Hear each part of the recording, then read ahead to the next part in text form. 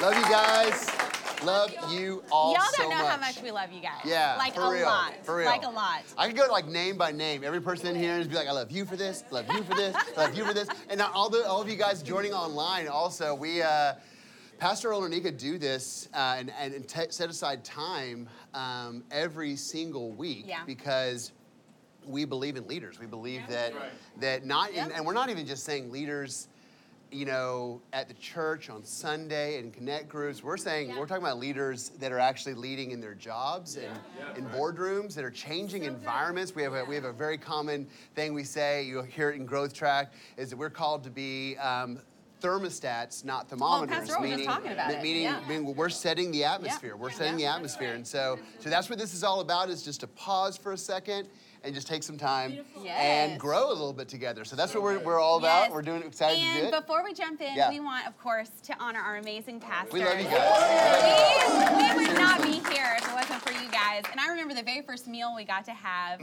with y'all, and Andrew and I were like, they must be new to ministry because they love this way too much. Yeah, I mean, 100%. We sat down we with thought them, that. and they were like, oh, we've been doing this about 20 years. And we're like, what in the world? How do you love people so much after doing this for 20 years? And you guys, that was like 10 years ago when we had that first meal. So it's been that was like 10 years ago, so long for you guys to be so faithful. And so thank you, because it has changed our life. It's changed our lives. We were like, they have something we don't have and we want that. And so thank you for letting us thank you guys.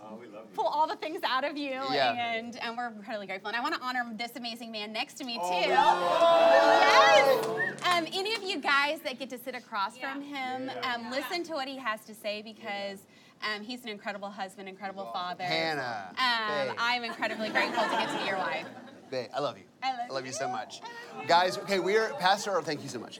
Pastor Earl and Onika actually have been taking us through this 12 Stone series in our leadership talks each Wednesday. And so this week we're going to actually be talking about, before I go talk about what we're going to be talking about, I just want to say the reason we're doing this is for all of us who maybe hear us talk about 12 stones, 12 stones, 12 stones, and we may forget a little bit that this is our culture. Like this is who we are. Like this is our family culture. You know, like, and I grew up, you know, my mom and dad would talk about, you know, the Scott family, we do this, and we don't do this. You know, and so this is the same thing. Our 12 stones are reminding our hearts that this is what we do. This is how we talk. This is how we think. This is the filter we use for making decisions. And so that's why we wanted to go through these in kind of a little bit more detail. Today we're going to be talking about we protect unity.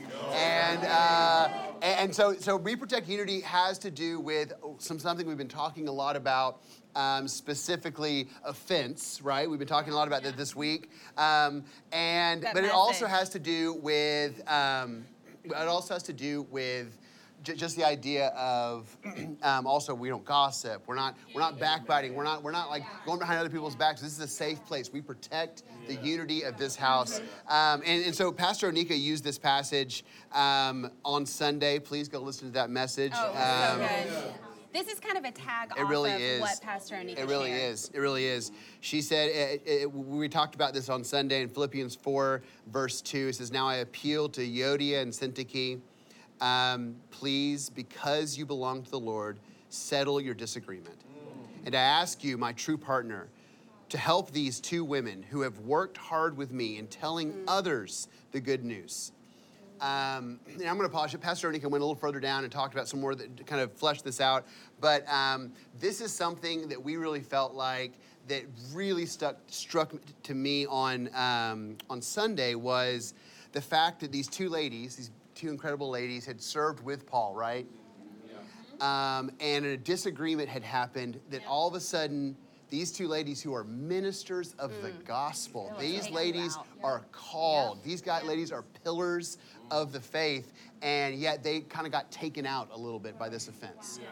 And so I was thinking about this. Okay, how many of you guys have heard somebody say, you just throw your hand up, that I have the gift of discernment? Anybody ever heard this? Okay, yeah. Heard somebody else say that. Okay. I'm not going to ask you to raise your hand if you've said that, because I'm not trying to put anybody on blast. But the thing that's so funny is I think very few of us actually have the gift of discernment, honestly. I think we all think we have the gift of discernment. We all think we have some sort of special insight into other people's lives, but have massive blind spots on the inside of us. And so, He's calling us out. so just a little life hack. Let other people say that about you, and don't say it about yourself, you know?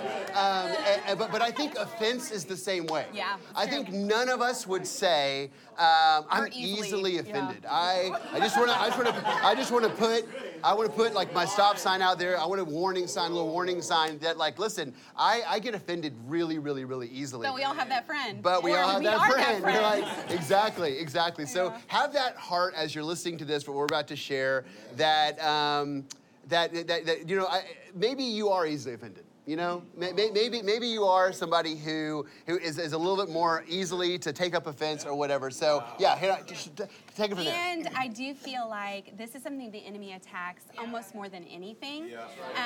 It's so funny. We came in early this morning to do sound check, and we had our mics all on, and we had a little disagreement, and we couldn't even like talk about it because we're all mic'd up. Yeah. Every time. It's like, tell you want to go talk about offense? Yeah. Yes. So I just want to tell you that it is something that you have to be incredibly intentional about, because the enemy is coming after our unity. He wants us to be offended, just like the two ladies in Philippians. They were easily taken out because of the offense, but they were doing all the things that God had called them to do before they got offended. And so the enemy wants to use offense to pull you out. And what we're going to talk about is about a season that God took us through, actually in February. Right after we did our season of fasting.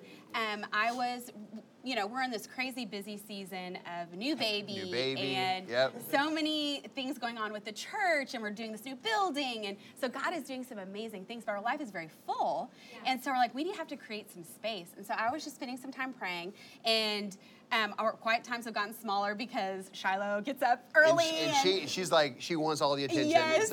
And she's a little diva. I was praying, and I was actually spending time thinking about some conversations that had happened the day before. And before I knew it, I'd eaten up my entire quiet time.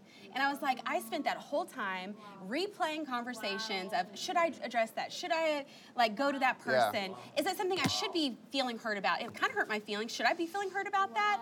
And I was actually studying the life of Joseph, and you know how Joseph was in some of the hardest seasons, but you don't ever see him being taken out. Like he at the very end brought salvation to an entire nation. And you're like, well, what does that have to do with unity with Joseph? And I feel like Joseph had this posture of, I'm not going to be taken out by being in the prison. I'm not going to be taken out. I don't think you don't see him being offended at Potiphar's wife, even though she literally destroyed his life. And so I was like, okay, I want to have that kind of posture in the middle of, we see the whole picture of Joseph. You know, we see that he went from prison to being this incredible world leader, second in the kingdom.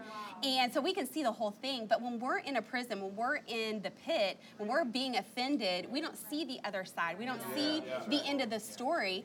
And so I feel like God laid it in my heart immediately of like, I want you to fast being offended.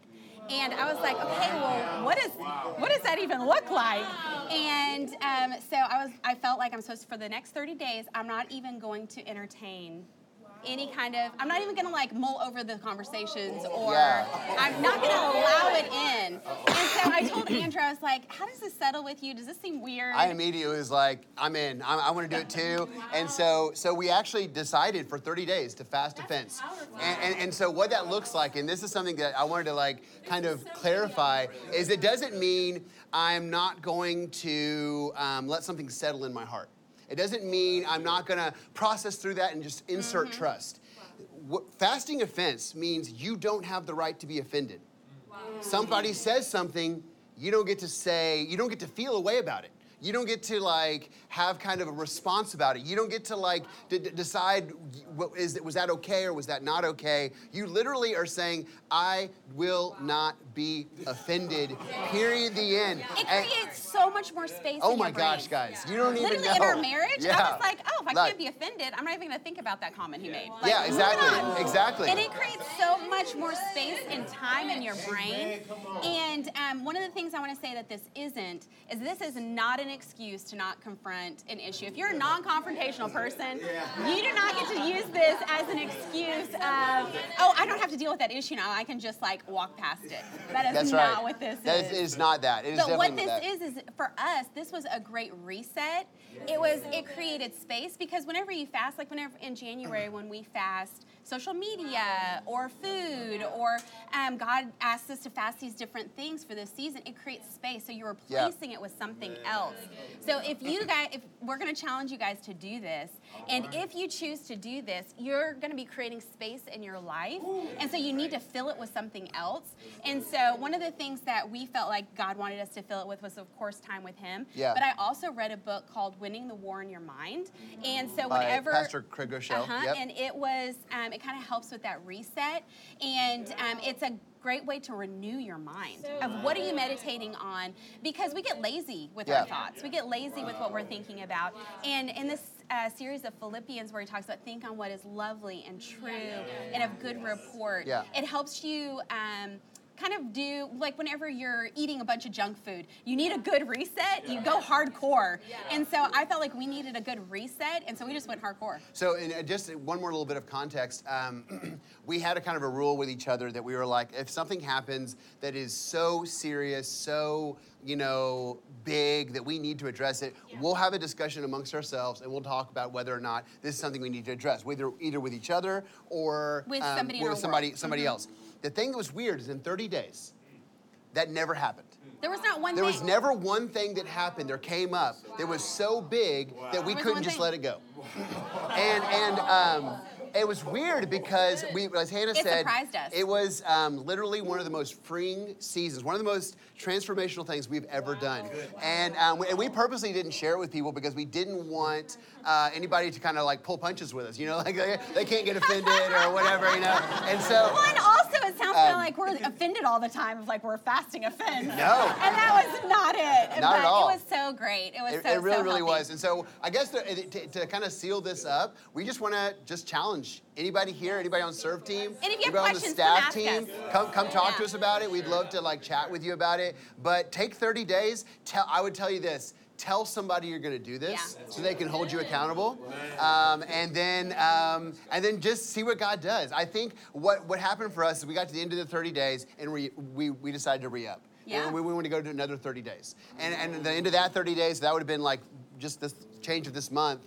We've talked about it again. Like we want to try to do that again. And here's the thing that I would just encourage you is that these ladies in this passage were taken out because they weren't aware. They weren't aware of the level, the baggage that offense will actually carry in your life. And so he's like, please do me this favor and bring them back together. So I just want to encourage you and challenge you, don't give the enemy this space in your life. Just don't do it. Yeah. Just don't do it. And so you'll be amazed at how many things that you allow in that you don't need to. That's right. We love you guys so much. Love y'all. That's all we had to share.